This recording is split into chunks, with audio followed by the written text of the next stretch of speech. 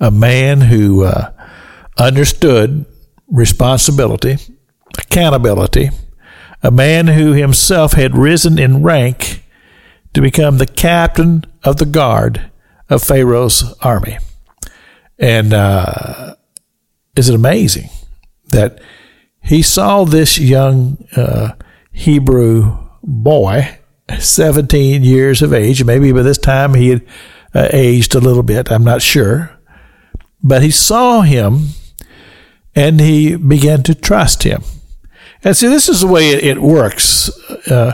You give somebody a responsibility. If they perform it well, then you give them a little bit more responsibility. And then if they perform that well, then you give them a little bit more responsibility, and you begin to watch how they deal with circumstances. And if you find them to be trustworthy, and you find that you can count on them, then after a while, you begin to take some of the restrictions off of them. You begin to take some of the watchfulness. In other words, you don't have to watch them all the time. And then you finally come to this place where you just realize this is just a person of character. He's just got a high character. I can trust him. And the scripture tells us that Potiphar came to a place where he just turned everything over to this young man, Joseph.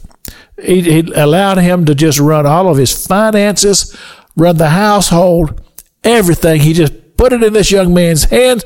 And the scripture says that he did not even know everything that he had, because he just so abandoned all of that himself. And he said, look, I got somebody here to handle this. I've got other things to do. And that's just what had happened. And for all reality, this horrible thing that had happened to Joseph, this betrayal of his brothers, this him being sold, all of these horrible things, well, it seemed to have a pretty good flip side to it. And here he is, a young man who had proved himself that he could be trusted, and proved to the fact that he was a man of high character. And so you see that, and you say, well, this is a guy who can be rewarded in life.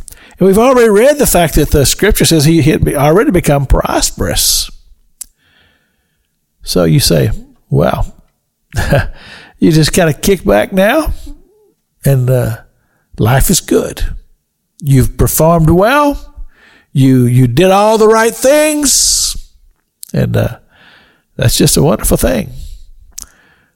But life isn't always that way. And the truth of the matter is that life isn't always fair.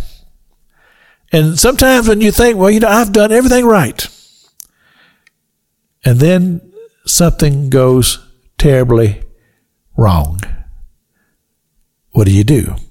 Well, a lot of times we blame God.